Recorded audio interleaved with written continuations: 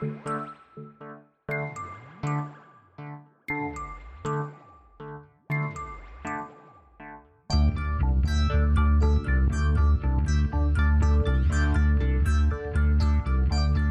is Continuum Drag, a weekly podcast revisiting television sci-fi, fantasy, and everything in between. This week, Time Travelers. What's the matter? Is this date a misprint? No, that's today's paper, just out. Today is Saturday, October the 7th? Well, sure, mister. Seth, what's the matter? Computers, I should have guessed when they dumped us in the wrong place. We should have been here October 4th, remember? What difference does that make? We still have 4 days to find Dr. Henderson. Oh, you're wrong, Clint. In less than 29 hours, this whole city is going to be in flames. Welcome to Continuum Drag, the podcast that's too young for the moon, but too old for Mars. I'm Luke, here with my co-host Jordan. What's real, Jordan? I'll tell you, after watching this show, I guess I just fell in love with history. Oh, man. I mean, it's a real trip back in time, this one, quite literally. Yeah. I guess it's in two ways. Back to the 1970s and then back to the 1870s. 1870s, yeah. Well, this week we are joined by a guest. Welcome, my cousin Nick. How's it going, Nick? Great. Thanks for having me. I guess technically we're having you back. You did briefly appear in a deleted scene from Harsh Realm in year one. Yeah, my finest work. That was the finest? Absolute best. This one's downhill from there. Well, Nick, before we get into it, you know, we're a sci-fi TV podcast. I think you've listened before. What's your history with science fiction television? You're a fan, I know. Oh yeah, I watched a lot of Star Trek Next Generation back in the day, so I was pretty much doomed from there.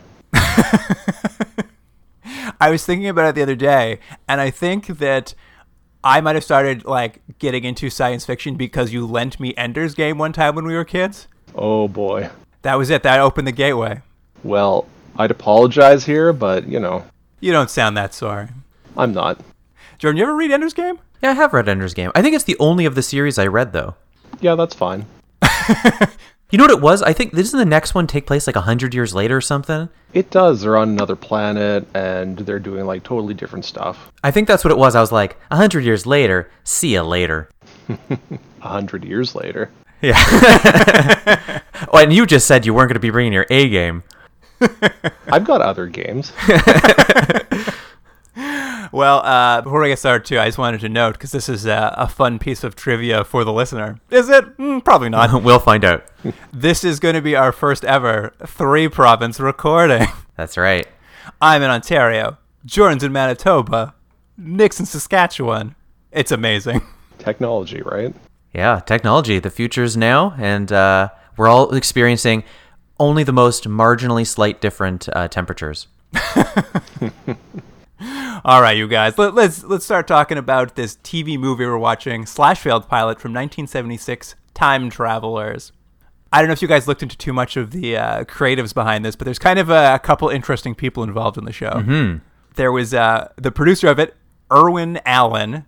I don't know if you know him, you guys, but he's behind the mastermind behind the TV shows Lost in Space and another one called Time Tunnel, which I guess is a soft reboot of. I think Time Tunnel's a better title, isn't it?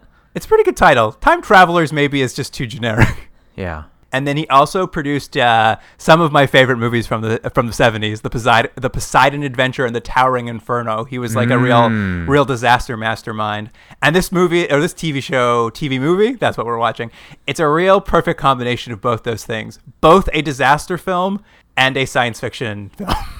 They love that fire stock footage. Or I guess not stock footage from another film, clearly. And then I guess the other person of note was this was all based on a story by Rod Serling, who, of course, is famous for The Twilight Zone, most famously. Do you think, though, that it was based on something he just told someone on the way to, the washroom? I will tell you, I looked at the Wikipedia for this, and in the Wikipedia, there is a note that there was a lawsuit that actually made this a failed pilot around the show.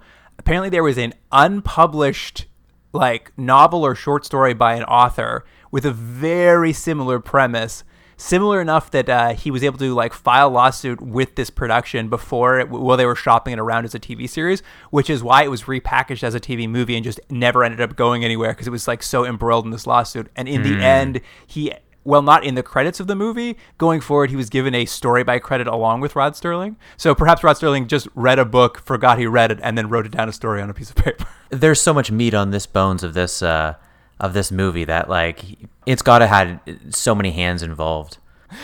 Oh, you really didn't like it, did you? It's not that I didn't like it. I'm confused at what this is.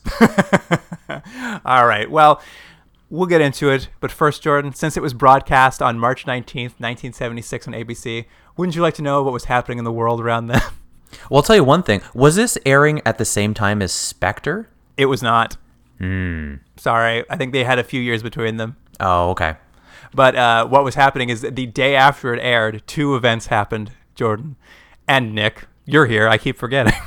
I'm here. I'm still here. First, on March 20th, Patty Hearst was found guilty of robbery. Yep. Classic 1970s. And that same day, lead vocalist of Linkin Park, Chester Bennington, born. I don't know why that's so funny. Your favorite band, Linkin Park. That's my favorite band. Yeah. I like that song they do. Show Me the Money. I don't know what they sing. Oh, the one where they sing. Yeah. All right, you guys, let's get into it. Here is the IMDb summary for Time Travelers. Two researchers travel back in time, trying to cure a modern-day epidemic, but their plans go astray when their time travel brings them to Chicago, not a week, but a single day before the Great Chicago Fire. And that was courtesy of Antius Feldspar. Can I just say one thing to start? The file we had sounds like there's someone taking a shower just off screen at all times. You get used to it, but it was hard to hear. It is definitely not one of the more high-quality YouTube videos I've seen in my life. Yeah. But it all begins in New Orleans. It's Mardi Gras. People are having a great time. There's a very good piece of score, very, very, like, what would you call it, synthy sci-fi score playing over a Mardi Gras parade. Some excellent sci-fi music. Yeah. We cut to an ambulance/a van. I've never seen an ambulance van before, but I loved it. And it's bringing a girl from a marching band to a hospital because she's caught XB. XB. Does he later on call it, what did I write down? He called it something else too. Woods fever? Something like that. Maybe that's what it was. But that was what it was originally called. But did he have another acronym for it? Or is it always just XB? It was hard to hear. It took a while before, like, XD versus XB. I also couldn't decide whether it was XD or XB, so I just went with XB. I think at some point, though, they do note that, yeah, it was previously called Woods Fever, but it's also been called things like Colin Ayla, Scarabeus toxicana. Like, they've got, like, a whole bunch of names they throw around for what this thing is. You'd think one of them would be, like, what XB stands for, but I guess not. I mean, what does COVID stand for? Good point. But it, like COVID, is a burgeoning epidemic threatening to become a pandemic. It's highly contagious. It has a 40% mortality rate. And a pathologist from the University of New Orleans, I guess, Dr. Clint Earnshaw, has been studying it, trying to find a cure. Only 40%, hey? It seems like a pretty high rating for this disease, especially considering the public health director for Louisiana is like, he's there at the hospital with this guy being like, listen, I'm not shutting this city down. We're in the middle of Mardi Gras, and they're like 40% of the people who get this die, and a lot of people have it already. Yeah, that did seem surprising, didn't it? That they were like 40% is a high percentage for people dying from a virus. Yeah, and they were just like, you know what? People got to float. It's like, look, man, they're really into this Mardi Gras. And so what if half our city's going to die in a few weeks? I thought he was a real, like, Jaws-style mayor. Yeah, he was. Yeah. He just comes and he's like, guys, checks they're gonna get cash. Don't worry about it. But yes, as we mentioned, this disease has been seen before. It seems to be similar to something that's thought to be extinct, something called Woods fever. But unfortunately, the man who they thought had cured Woods fever back in the 1870s, all his research was lost in the Chicago fire at the time. That's unfortunate because it's the same thing, and if they could just have his research, they'd be able to solve this disease or virus or whatever it is. Yeah, they never are too specific, huh? I think they do say disease and virus. All we know is it's bad. But Washington has sent help for Earnshaw in the form of a sleepy former astronaut, Jeff Adams. I don't think he says he's a former astronaut for a while, does he? I think somewhere in his introductory period here, they talk kind of about how he dropped out of NASA. Okay. Just because I believe, and that is my line from the beginning. He says, I didn't want to be an astronaut anymore because I was too young for the moon, too old for Mars. Yeah, he said that, but I think a little bit later, because right now, when they first introduce him, they have the Doctor just giving this biggest eye roll when he says, it's like, oh, I took some, like, phys ed classes or something. Yeah. Well, I think when they meet him, like, the Doctor goes to meet him at his office, and old Adams is literally, like, sleeping on his couch, and he's got a Crocodile Dundee hat on his head, covering his face, dressed in a completely blue jumpsuit and jean jacket. Why is he so tired? Is it simply because he's just so nonchalant about everything? Just planes make him sleepy. Planes make him sleepy. Yeah, I mean, that makes sense. Well, I think, because what happens very quickly here is Adams basically tells Dr. Earnshaw if he wants to cure XB, he's going to have to come with him on his White House jet. And we cut to the jet, and as soon as it takes off, it cuts to Dr. Earnshaw trying to ask him what's going on, and Adams is once again just sleeping in his chair. It was a funny scene to add because obviously you want to show that they're traveling, but you could cut this out and nothing changes because there's a scene of like, where are we going? What are we doing? Who are you? What's happening? And there's just like, we'll deal with that later. All right, cut to where we arrive. It's like, well, I'm glad we had that scene. It's really important to show how Adams has learned an instant sleep technique from NASA and is constantly having a nap. Like every time you see him in this opening, he's asleep for some reason. Yeah, that'll be very important later. So we know about his character. He's tuckered out. But we do get some explanations here as they sort of like travel toward their destination. Adams works for a government organization doing time research. He works with two colleagues, his boss, Dr. Amos Cummings, a Nobel Prize winner and former director of NASA, and a female scientist named Dr. Helen Sanders, whose job appears to be packing bags for them and flipping switches on a giant computer. Yes. In the classic 1970s casting, we have a woman as a doctor, which we see all the time, but they don't want to have her do too much and be part of the action at all. So she is essentially assistant. Yeah, it's so funny because both these characters just disappear for the rest of the show. I thought maybe they'd be like command center. They're always checking in with them to find out what's going on. It's never clear what her job is, and then we never see either of them. It was crazy. It is odd to introduce these characters. I mean, obviously, if the idea was that this was going to be a series, you'd learn more about them and maybe they'd be involved more. But it is odd for a standalone to just introduce characters that the viewer's supposed to remember as they bookend them. What we do come to learn about their time research project is they're able to send people back in time. And basically, Adams and Dr. Earnshaw will be the fifth people to go back in time. And so far, only one other person has died doing this. It's pretty safe. Yeah, 1 out of 5, that's not so bad. I like those odds. It's way lower than 40%. That's true. It's much better than getting XB. Do we all remember how that guy died, though? Absolutely. So they were setting it up to be like our astronaut pals being all cagey about what happened to this last guy.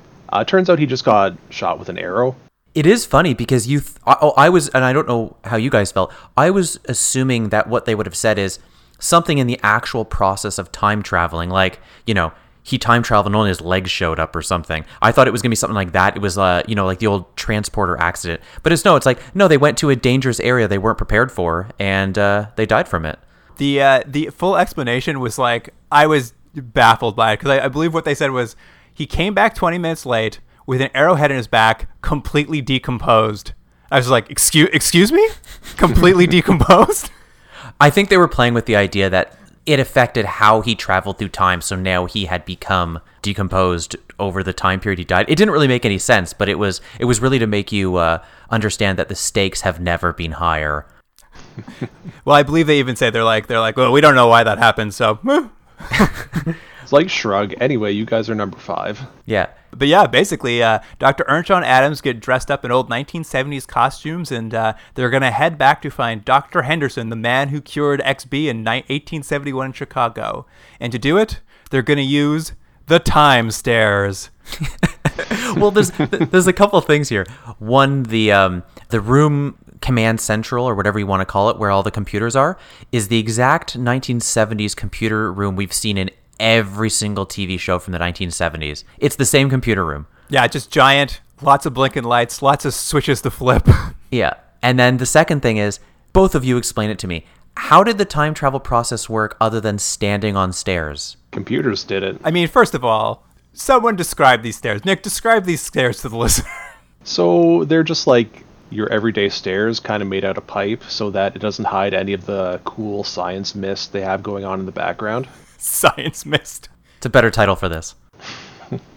They're standing on these stairs. There's mist everywhere. They close the door because I guess you're in some sort of void, and they do a reverse shot of what you see when you're standing on the stairs, and it's just like you're above the clouds on an airplane. Yeah. Yeah, it's a real nice patio they've got.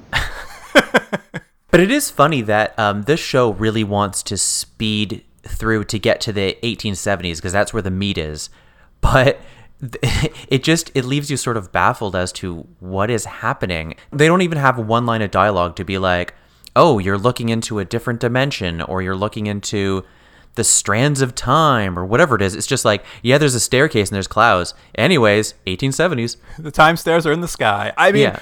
I liked the concept of this weird cloudy time stairs, but you're right. I was like, I need some more information or something about what's happening here. Even, again, just a throwaway line of like, oh, you know, it's whatever. I don't know. I'm not the writer of this thing. Come up with something. Rod Sterling, get on it. Yeah. Maybe they were just saving all the details for, I don't know, other episodes. It would all been filled in episode 2. Yeah. But essentially, they descend this staircase, and it pops them out on a staircase in a train station in old-timey Chicago. Oh, and can I mention one thing? They make a point just before they, either before they travel or right when they travel, that the thing you always see in all time travel movies or TV shows is they have to make the point, you can't change history. Absolutely. And you have to return on the same staircase. But I'm going to argue they make zero efforts to not change history. I mean, we can talk about the logic of this thing as we go through. I had many questions about the time travel logic. What I did like, though, is because they step down the staircase, we get a lot of wide shots of this, like, really good old Chicago set piece. Like, it's huge. They're shooting wide vistas. It's, like, full streets of, like, 1970s. And part of it is because this whole set was built for Barbra Streisand's Hello, Dolly. It was actually New York in the 1870s. But I will say, like, great job. I mean, maybe they wrote the whole thing around the fact they had access to the set, but, like, there's got to be 50 to 100 extras in these scenes, everyone in period costumes. Like, it actually is, like, really, for these shows we've watched, I'm like, this looks great. I agree with you that it does look great, but I think you made an interesting point that I think they had the access to the set, so they wrote a story about it and then realized halfway through they didn't really want to have anything set in the 1870s. It feels to me like the writers halfway through are like, I'm kind of bored with this. Oh, really? Well, yeah. That's interesting. I thought it was not a bad... I thought it was interesting what they were doing with the 1870s. Not as much fish out of water stuff as I would have liked, but I didn't hate it. But unfortunately, the time stairs dropped them off a little off target, both geographically and chronologically. I didn't understand the geographic part because, like, they leave from time stairs, they arrive on some other stairs. Seemed like that part worked out pretty good. There's a weird thing they say that is, I don't know why. It was apropos to nothing. It didn't affect the plot or ever get come back to. But they, like, indicated they were supposed to arrive on a staircase just outside of town. Why there was a staircase just outside of town, but I guess so it wouldn't be too public. But, like, nobody notices they appear in the middle of a busy staircase. So, it was all, I'm just like, why are you guys so worried about which staircase you appear on? Didn't it feel like there was a great bit of comedy they could have had here where they thought they were going to be on stairs and they, like, fell into garbage or something? That would have been a good twist, too, where you're like, how do we get back up to the stairs entry point? There's, like, a final, like, race to get back in time. It was a missed opportunity. You're right. But anyways, stairs in the 1970s, stairs in the 1870s. That's all you got to know. And a newspaper they find quickly lets them know the date. They've arrived not a week before the Great Chicago Fire, but only 29 hours. They wanted to get there a week before, but why not do 2 weeks? Why not do 4 weeks? Like, there was never any indication that it was the day before the Chicago Fire that he finally had his cure. They could have probably come like 6 months before. Yeah, they didn't have to push it so close. To begin with, yeah. Maybe they were thinking there was going to be some kind of breakthrough that he had, like, the day before the Chicago Fire, but probably not. I was also thinking, I'm like, just climb back up the stairs and try again. You're time traveling. Like, there's no reason you need to stay. I didn't even think of that. That's funny. They're right. There was nothing stopping them. They probably didn't even know if they could do that yet. Yeah, I mean, I think part of it too is like it wasn't clear if there was like a window they had to hit, because even at the end, it doesn't seem like they're racing back to hit a window to get back to their time. They're just trying to get away from the fire. So I was just like, I don't understand what's stopping you from trying again. Yeah. Anyway, I also enjoyed that newspaper they find out the date on. The headline on it was Stanley in Africa looking for Livingston. Big story at the time. It was. I'm like, now I'm really placed. That's like my openings of these podcasts when I go back in time and look at where we are. At any rate, Dr. Earnshaw and Adams, they head to Dr. Henderson's hospital to meet him, where they discover him, and they also meet his nurse daughter, or not daughter, pardon me, his niece Jane. Do you want to describe old Dr. Henderson and his niece Jane? So Dr. Henderson seems like a kind of old beard guy, devil-may-care kind of doctor. He's treating his patients with wine and quinine. Oh yeah, I really like that.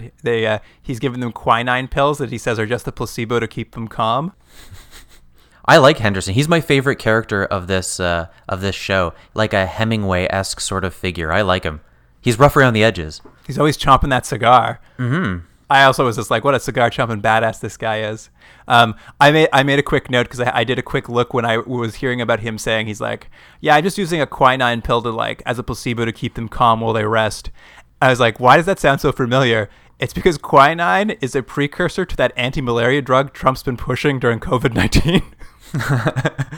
This is so topical, this movie. It is. I was like, good to know pandemics never change. I think this show really made a mistake because I think Henderson is the most interesting character in this, and I think the two leads are pretty lame. They're pretty generic. Henderson is like the most interesting character here. Yeah, it's a missed opportunity. Like, at the very least, Henderson should like come back with them and become their boss in the future or something. I was sure that was going to happen. I was sure they were going to have an old-timey doctor be part of their team. All right, we've talked about Dr. Henderson a little bit. What about his niece, Jane? So she's obviously the love interest, right? At first sight, our time-traveling doctor here sees her, and he's like, you know what? Maybe I should get to know this nurse. He's like, va-va-voom, 1870s, what have I been missing? I like that at some point, because she's like, oh, you're a doctor, eh? What do you do in your free time? Shoe horses? Go fishing? And he's just like, whoa, I should move back to the 1870s. Those both sound great to me. At any rate, that sort of like introduces all the characters we're going to have in the show. They kind of tell Dr. Henderson that the Surgeon General has sent them from Washington to help with this outbreak to find out kind of, how he's curing these patients of Woods fever. But as we've kind of said, he mostly just gives them wine and a placebo, and he has no idea what's curing them. He's just like, I don't know, maybe bed rest? But I should mention, there's a scene that goes on longer than you think where we watch Dr. Henderson choke a pill into a guy. I really enjoyed that. Yeah, he's a real renegade doctor. When that guy won't take his pill, he literally chokes him out until he swallows that pill. And I'm just going to say this. The ends justify the means, am I right? He is the character to watch, that's for sure. Mm-hmm. But now that they kind of know that there is no cure still for XP, that they kind of do a little bit of a research montage. We basically see Dr. Earnshaw and Jane. They're going through Henderson's notes. They're running experiments based on what they're seeing. They're trying to figure out what he's doing that could possibly be curing XP in the past. And I don't know if you noticed during this strange montage, because mostly it's those two flirting and doing research. And I was just like, where's Adams in all of this? Did he just leave to take another nap? Like, he just disappears for long periods of time. And since my only character understanding of him is sleeping, I only assume if he's not on screen, he's sleeping somewhere in a corner. It could be. I mean, it is funny. I always think it's interesting when you see these TV shows and they add a whole bunch of characters, and then it seems right away they don't know what to do with the characters. It's like, well, we have to have a love interest. Well, we have to have that woman. Then we have to have this doctor. Well, we got to add another doctor. It's like, maybe you guys just don't have so many characters if you have to have people sleeping all the time. Yeah. Well, they had, like, in their time traveler cast, you have your science guy doctor, and you have your action guy astronaut. And when there's no action going on, I guess it's nap time for your astronaut. Yeah. Call me when there's some action. I got a nap to take. That's his autobiography title. Call me when there's some action. But thankfully for him, there is some action after the montage, because Dr. Earnshaw is no closer to a cure, but one of the patients who has recently been cured of XB just left the hospital. So he sends Adams to track him down in, quote, the Patch, an unsavory part of Chicago, to try to get a blood sample from the patient to figure out why he recovered. And this patient's name? Great. Sharky. He looks like an old sailor. I loved his face. It was like a relief of like a globe or something. Can anyone, maybe Nick, can you describe the scene of him trying to talk Sharky into giving him blood? So Sharky's like, he's not at his best. He's drunk or something. And our astronaut shows up and is like, you kind of get the feel that he was supposed to be able to talk his way into or out of situations. So eventually he's just like, Sharky, come on. I got a bunch of money. Why don't you just stop walking away and we'll just listen to what I'm proposing here. Yeah, cash for blood. It's a good deal. Yeah. Well, when he brought out the blood part, Sharky was not into that. So our astronaut gets punched in the gut and has to start chasing Sharky here. How exciting was that chase scene, guys? Am I right? It was probably the most exciting thing in the movie. It's like watching two people slowly jog after each other. I like that it was all shot through grating or fencing from a very high angle. Even on the cuts, they would like find another high angle through some more grating. The grating makes it more exciting. Yeah. You feel like you're living in the 1870s. Yeah, because all those grates went away after the 1930s. Well, no, after the Chicago fire, they all burnt away. But at the end of this chase there's like, a chase to get Sharky so he'll give him this blood. And essentially Adams, the astronaut, just like knocks Sharky into like a bunch of crates, giving him a head injury and killing him. Well, I don't know if he killed him. No, because Sharky's knocked out against these boxes. He this man's knocked out, he starts stealing the man's blood. And, of course, a cop runs across him being like, can I help you? Over this unconscious man taking his blood out of his arm. And Adams runs off and hides from the cops. And as they're chasing him, you hear one of the cops yell, "Oh, this man's dead. He killed this man." Oh, did he? I didn't hear him say that. Yeah, they say this man is dead. So Adams theoretically gave him a head injury and killed him. It would have been better if they were like, this man's dead, but from unrelated causes. And it's very funny here is he goes and hides in this warehouse, Adams, and once again leaves the plot for many hours, and I think has another nap in that warehouse, because we'll cut back to him hours later, still in the same position. But in terms of the actual story we're watching, why would he just sit down and take a nap? Because that's what they show, because when we come back to him, he's been sleeping. But what was the point of that? Well, he's kind of laying low to hide from the police, but I don't know why that means he needs to take a solid 8 hours in this garage. That's what I mean. It's like I get 15 minutes, maybe a half hour hiding, but at that point, you're good to go. I mean, they imply he's been there for hours and hours and hours. Well, that's that NASA astronaut nap training at work. I mean, it's true, because we cut back to the hospital, and since Dr. Earnshaw was working all night, he also had laid down to have a quick nap, but no one woke him like he wanted, so he's been sleeping so long that night has fallen over Chicago, and obviously this means the fire's approaching. Adams still isn't back, so he's been napping in that warehouse for hours, and on top of all of that, Earnshaw's come down with XB fever. Don't you love, though, how they undercut the stakes they've set up, that they've arrived, they were supposed to be, 4 days ahead, but now they're only 1 day ahead, so you go, oh no, there's going to be this nonstop rush to get the cure before they have to go, but then they just have the characters sleeping all the time. Both of them.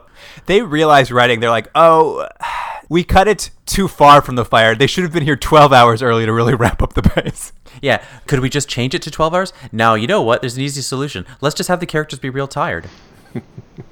And so now that we're at the part where the Chicago fire is about to start, we cut away to a dramatic reenactment of Mrs. O'Leary's cow starring the Chicago fire. Mm-hmm. I'll be honest, I feel like a big part of why this was made is so they could shoot this scene where they reenact this moment from history. I did check. It did start in a barn. None of our characters are involved, and they clearly didn't have a budget to either have a cow or directly show the fire starting. So you see it from the perspective of a man with a peg leg who I had to look up and is a real person from that period of time who was a neighbor of Mrs. O'Leary named Daniel, quote, Pegleg, end quote, Sullivan.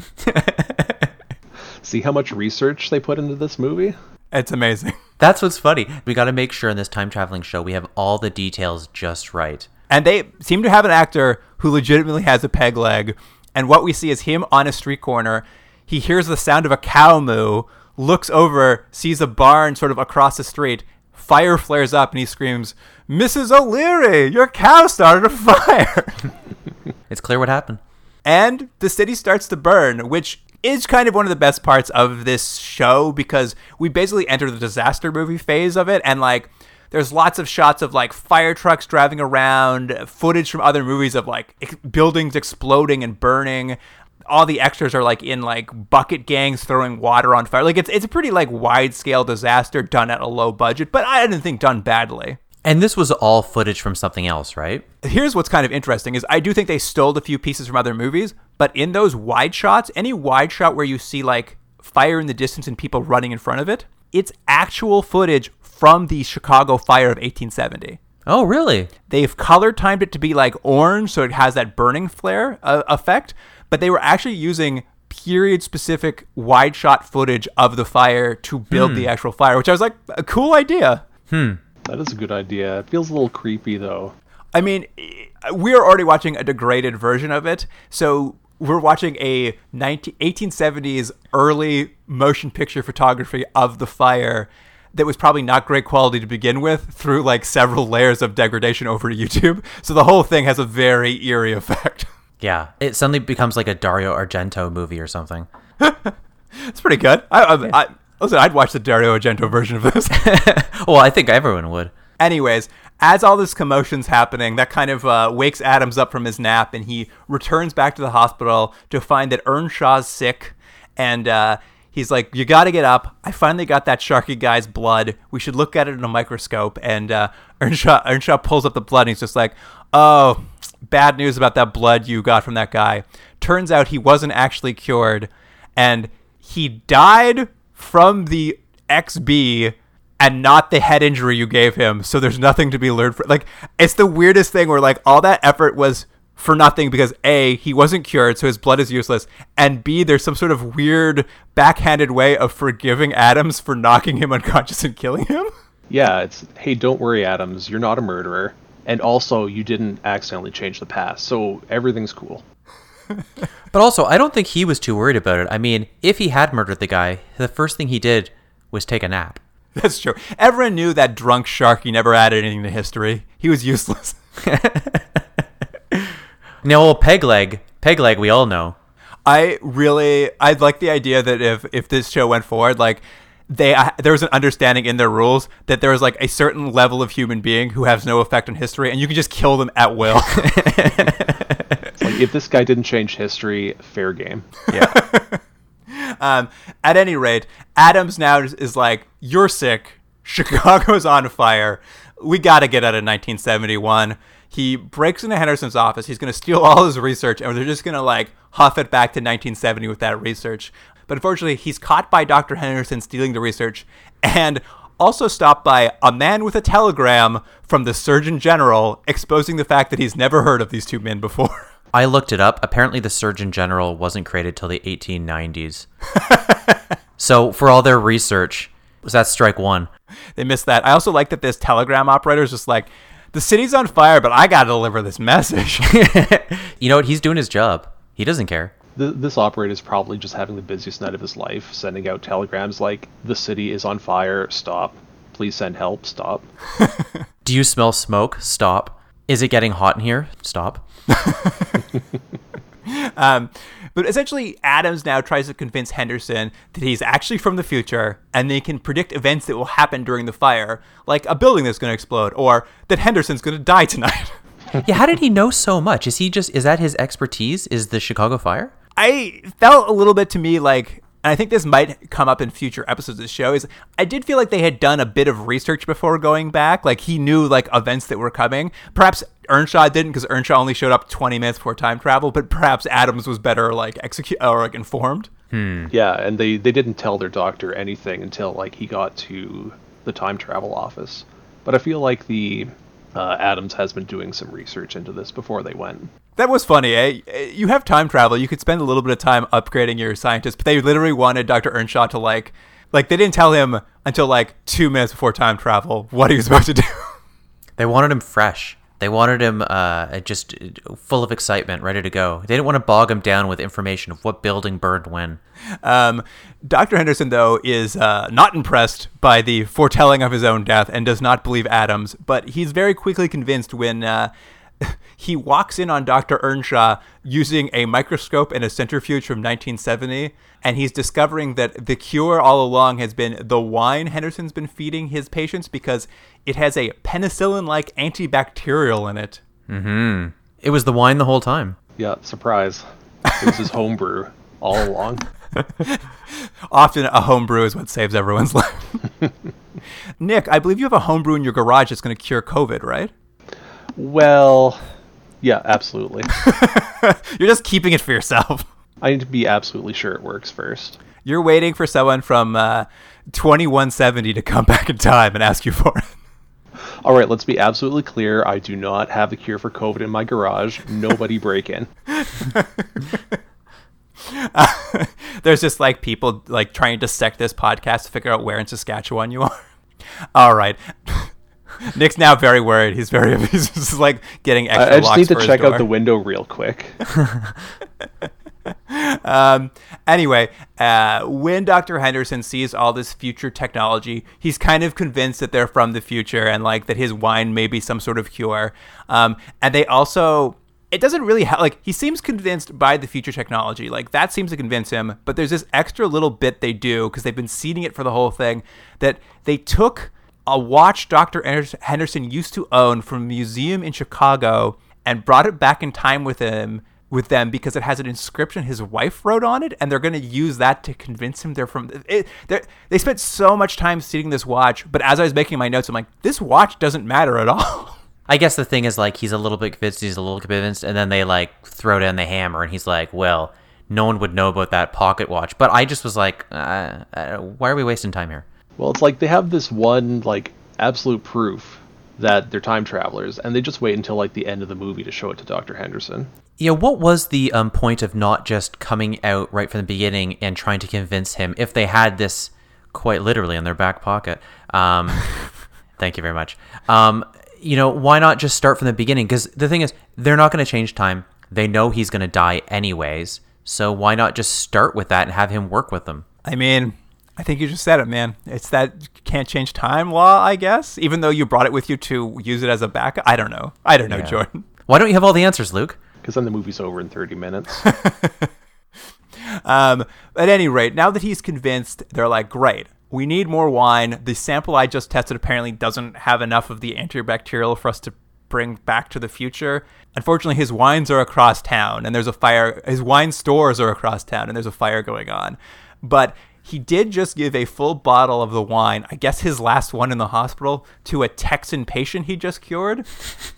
So it's action time, which means Adams gets to run across town through the burning city to get this bottle of wine from this Texan who we have this like inexplicable scene where he's releasing his head of cattle so they don't burn. And we just get all these weird shots of a stampede running through a burning city. Mm-hmm. Yeah, in case you thought running through a burning city was going to be a problem for Adams or something, don't worry about all that. Totally fine. Nothing happens. It's true. And he gets to the cowboy who's drank what appears to be most of the bottle of that wine. But he's just like, yes, I got the bottle of wine. I'm like, okay. It is weird. All of the stakes they set up are set up a few minutes before, and then there's no real conflict to get there. Like Nick was saying, it's like, oh no, there's people running down the streets, and there's cattle released, and there's windows breaking, and it's like, yeah, I just need to get over there 5 feet. Oh, everything's good. And the guy's like, there's not enough wine. No, there is. Okay, great. And as he kind of gets back to Earnshaw, sick old Earnshaw at the hospital, the fire's reached there. They're evacuating the hospital. He's like grabbing Earnshaw. He's like, I got the wine. We can go. And Earnshaw starts talking about it. He's like, I really feel bad for Jane. Her uncle's about to die. Her parents are dead. Her brothers are all dead. Like, I feel real bad for her. And I believe Adams' actual line as he's saying this is just like, so what? Like, he's just like, what are we talking about here? But essentially he's like, listen, Adams, you head back to the future.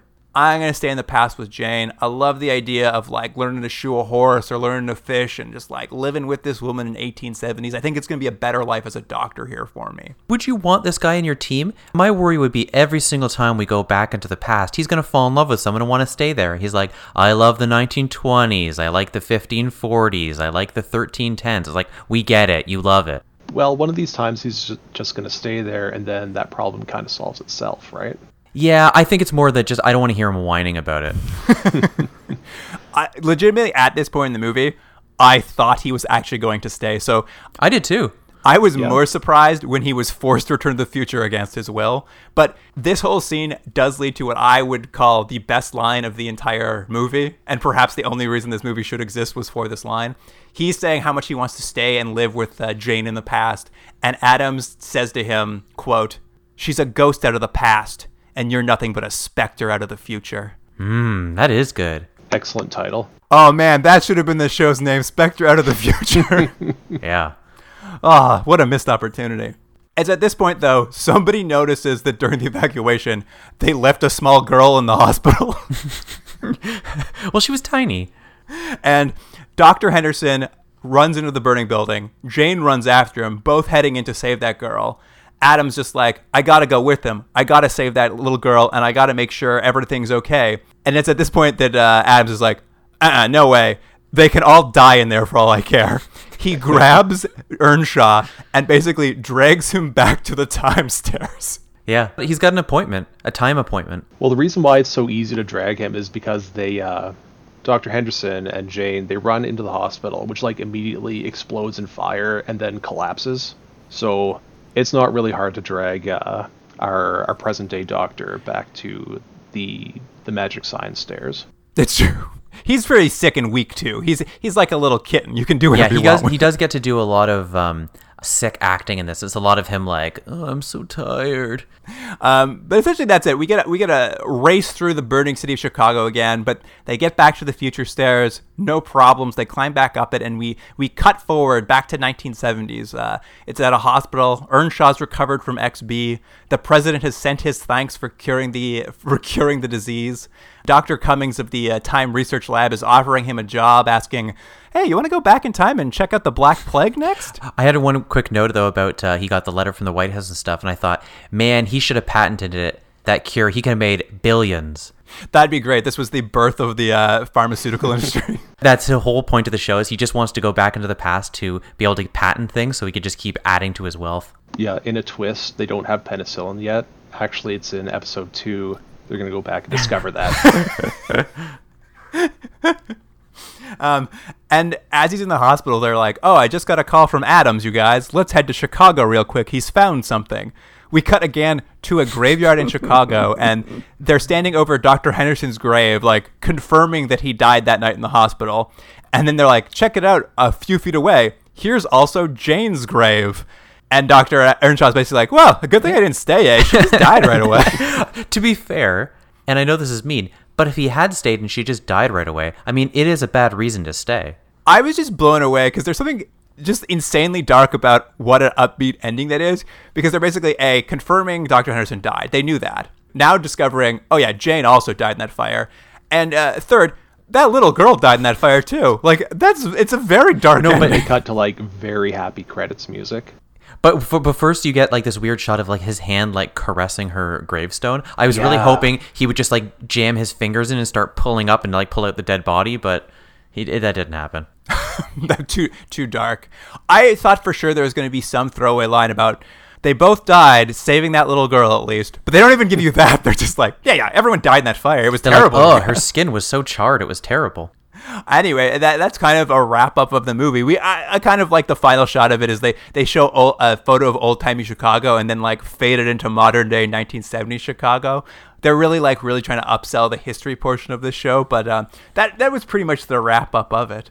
I don't know. What do you guys think? You guys any final notes on this time travel pandemic disaster film? I gotta say, out of like all the sci-fi I've seen with time traveling in it, this has been like the most responsibly used and safe time travel.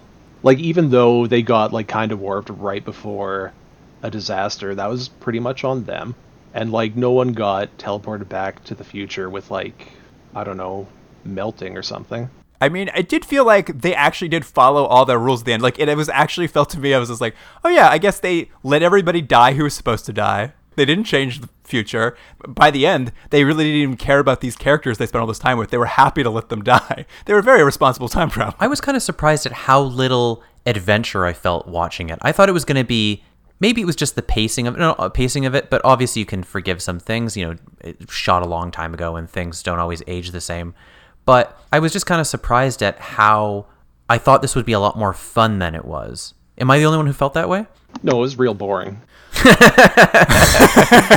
It's like, oh, you're time traveling back and you gotta dress up and there's gonna be a fish out of water and stuff, and it just felt like they maybe purposely didn't hit any of those beats, which is not necessarily a bad thing, but I feel like what they replaced it with, I don't know if it was fully realized. It was a medical drama. Yeah, exactly. And it was just like, oh, but why is it time traveling then? It just felt maybe it didn't quite match up to what the expectations were. I don't know. It just felt weird. I do think there was a bit of a setup like, oh, you're going to time travel. It's going to be a real adventure show. And at the end of the day, it was truly a medical drama, like looking at research, trying to look at blood. How can we do that? You just happen to be in the 1870s. Right. So do you think that's what future episodes would be? Like they go back to the 1790s and it's a different disease. Was that, and it's just going to be like a medical drama every time? Maybe like Quantum Leap, but you're finding cures. But Quantum Leap at least had that every time he not only had to kind of figure out who he was, every episode was a different set of obstacles that he had to achieve so that time would stay the way it was. That really wasn't what this was. They had one little thing, but there wasn't, as we've mentioned, really any obstacles other than we just need to figure out the cure, which in the end they found by happenstance, really. Oh, for sure. I'm not saying this would be a more exciting show by like any stretch. What you're saying is you like this more than Quantum Leap. No, absolutely not. Slander. How dare you? Here's what I thought the regular version of the show is going to should have been, maybe, or was going to be. I think every week they find out what weird standing set exists for something in the past.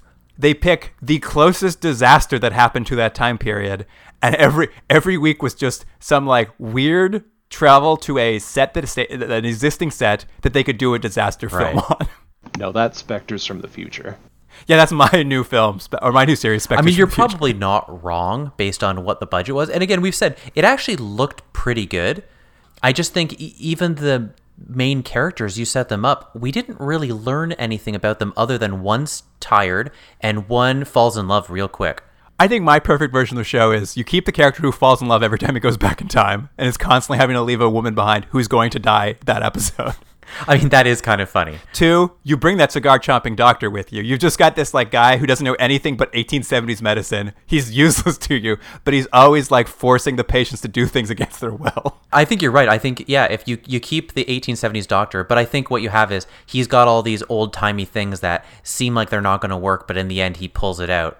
Like, taking out his teeth, that's not going to solve the problem. He's like, just watch me. And it's like, oh yeah, removing his teeth with that wrench really did work. Yeah, and then the next episode, you're just like going to Pompeii 12 hours before everybody dies and just like wandering around. Exactly. Oh man, every time Dr. Henderson solves a problem with leeches, take a drink. Yeah, yeah, exactly. Every time he strangles someone is his solution for everything. He's constantly just like hitting his patients. I thought that was going to be like Adams' role here, but he didn't really do a lot of successful action stuff. No, he had 2 runs and 2 naps. Just abject failure the whole time. Yeah, I guess that's in my series. That's Adams. He's either asleep or they're waking him up to kill a man. Are they going to have an episode where they try to cure his narcolepsy? they go to the future to find a cure for narcolepsy, but it just like yeah. Sorry, there's no cure powerful enough for him. Save that for the season finale. Not for Adams. They jump ahead to 2020 and buy him a Red Bull. It's like, try this Monster Energy drink. That's funny. All right, you guys. What do you want to rate Time Travelers? Nick, do you want to kick us off? So I'm just gonna guess like a rating for a show that you can watch, but it's not real exciting. Let's give that a 5 out of 10. 5 out of 10, eh? You know what? Obviously, it's a bit of a boring episode. It's not a big adventure episode. I don't know. It's an hour and 10 minutes long. I didn't have the worst time watching it. I definitely wouldn't want to watch more of it, but just like I'm gonna kick it up to a 6.5 because I like the disaster stuff.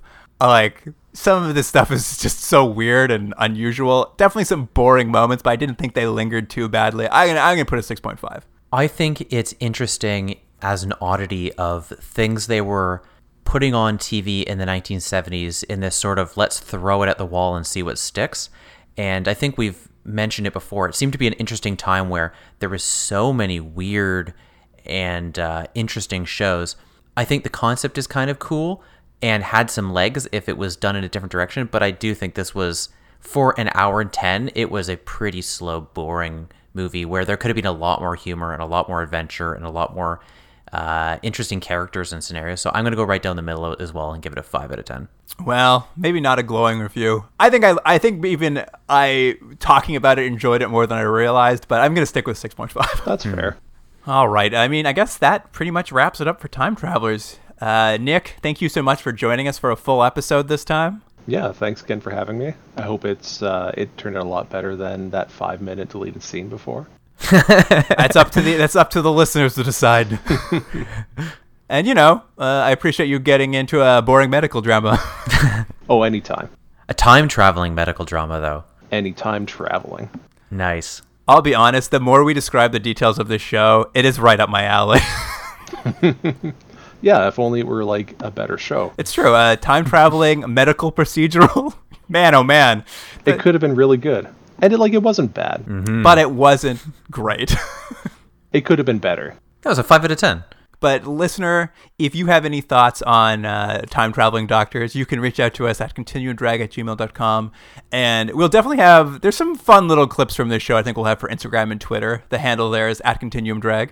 I'm not answering any emails from someone who has questions about time traveling doctors.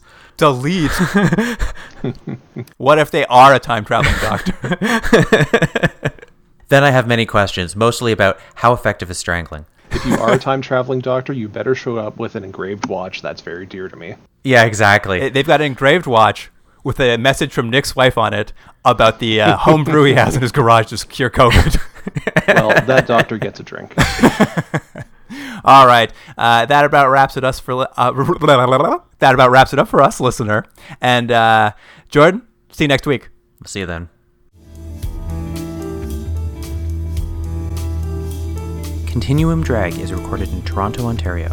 Theme music by James Rex Seidler. Produced by Jordan Dullock and Luke Black. Special thanks to Aaron Yunes.